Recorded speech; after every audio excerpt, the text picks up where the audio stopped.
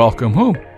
This is Audio EXP for the 12th of February 2022, and the title of this episode is Wizards of the Coast to Rent a Private Island.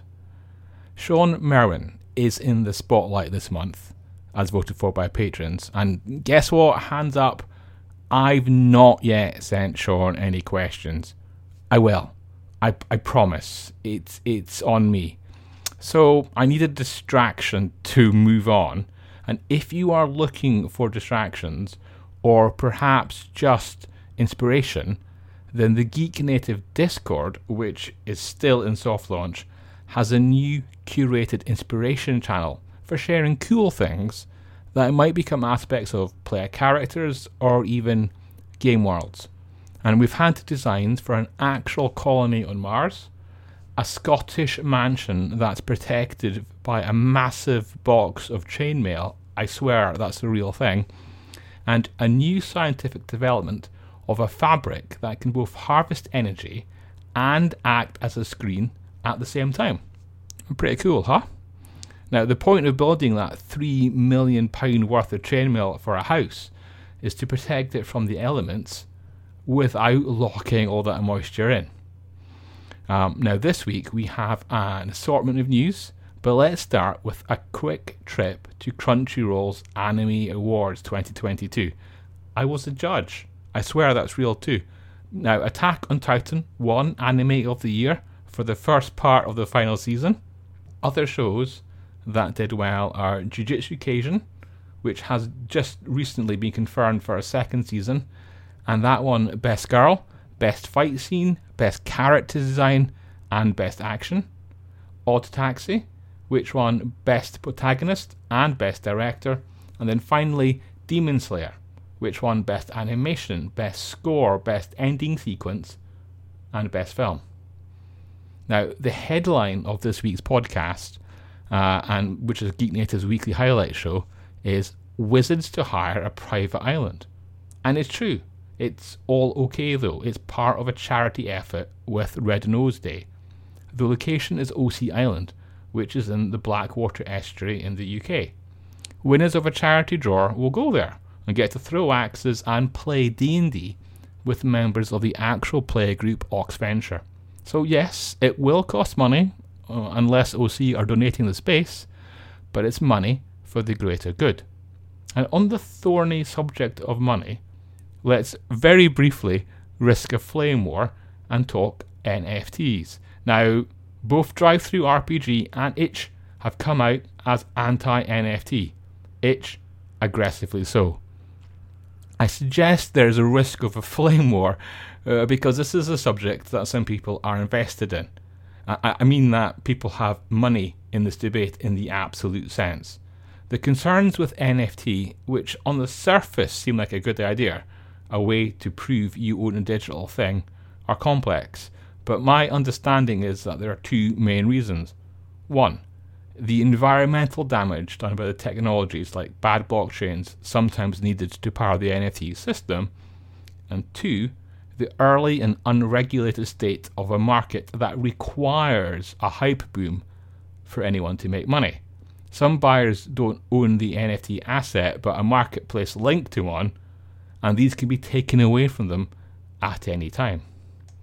So what about D&D and NFTs?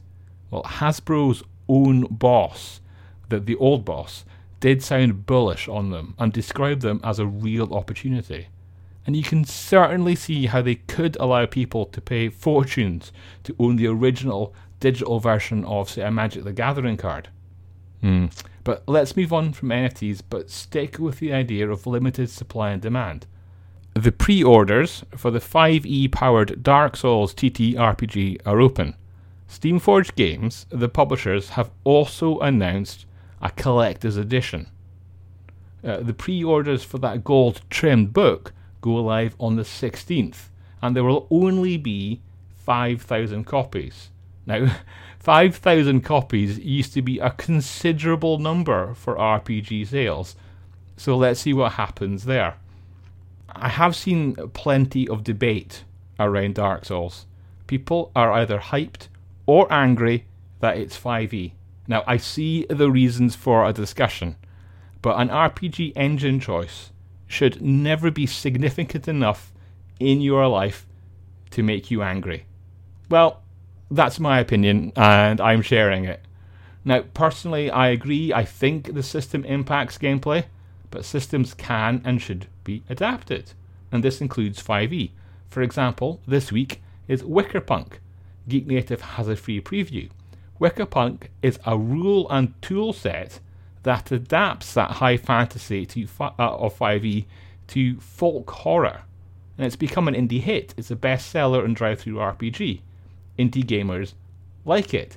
So there's an overlapping vein there with people moaning about Dark Souls using 5e. But that doesn't mean they're wrong. Dark Souls could have used a different system. And in a bit, we'll talk about a Dark Souls-inspired RPG that does just that. Let's talk about new RPGs, as there have been plenty of announcements this week. Son of Oak Game Studios have announced an upcoming Kickstarter for Tokyo Otherworld. It'll use a version of the RPG engine behind City of Mist. In fact, Tokyo Otherworld is set in an alternative future of the City of Mist. That's a world in which people inherit mythic selves, like Thor, or Titania, or Medusa, and become part of a noir mystery. And Tokyo Otherworld is that, but cyberpunkish. And Tokyo Otherworld is just the first setting in the new Otherworld series. I think it's a great move by Son of Oak. Another system that's growing and getting new titles is Monad Echo. You might not have heard of Monad before, as it's hardly famous. It is the engine behind Broken Tales from the World Anvil Publishing Group, and that was the second most highly anticipated RPG of the year, voted for by EndWorld readers. And this month, the World Anvil Publishing announced the Monad Echo SRD, allowing third-party creators to use it and profit from the associated games. The World Anvil Publishing also announced a game about greed and failing to correct mistakes. It's called Dead Air Seasons. The Italian publisher also announced Bitter Chalice. They don't confirm it's Monad Echo, but I think that's likely. This is a dark fantasy inspired by, you've guessed it, Dark Souls and Bloodborne. It will be a game about atonement, and playtesting is now open. Yet another new RPG, and not 5e powered, is Gran Mecanimo.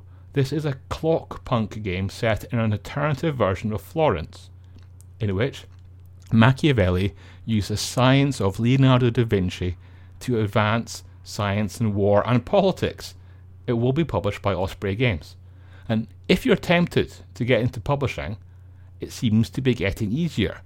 Not only do we have platforms like DriveThruRPG and itch, but other publishers are offering helping hands.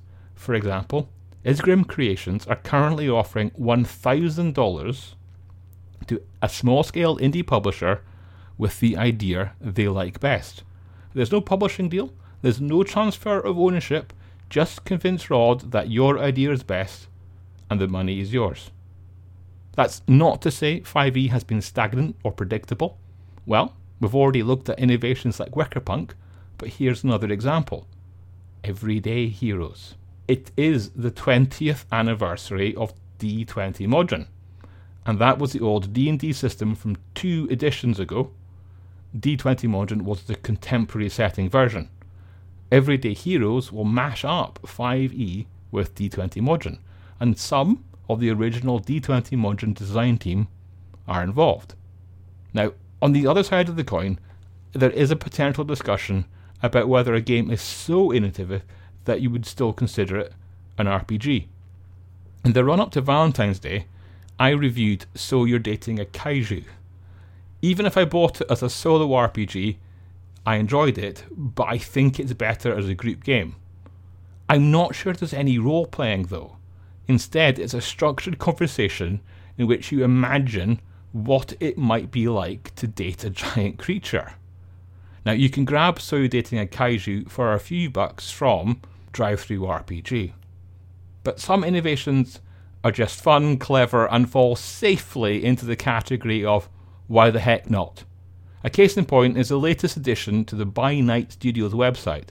The Vampire the Masquerade live-action role-playing shepherds are now selling vampire blood tea. It's not really blood, no surprises, but a red-coloured tea. What's the harm?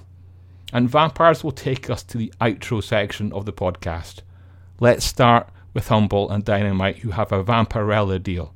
It's the usual shape of things. 4 tiers, the lowest is less than £1, and there are hundreds of dollars of retail value for only $12 at the top. On the bundle of holding, there's EBA. That's the end-all and be-all system from Greg Porter. And with a name like that, it probably doesn't suit being on a platform called Humble. However, it is a good simulationist universal RPG engine, and worth checking out if you're looking for that. Lastly, and also with the Valentine's Day theme, there's the third year for 4-2, and these are games like Beaks and Feather and Bone and Dead Friend, designed for 2 people. And on that note, let's wrap there, and see you next week.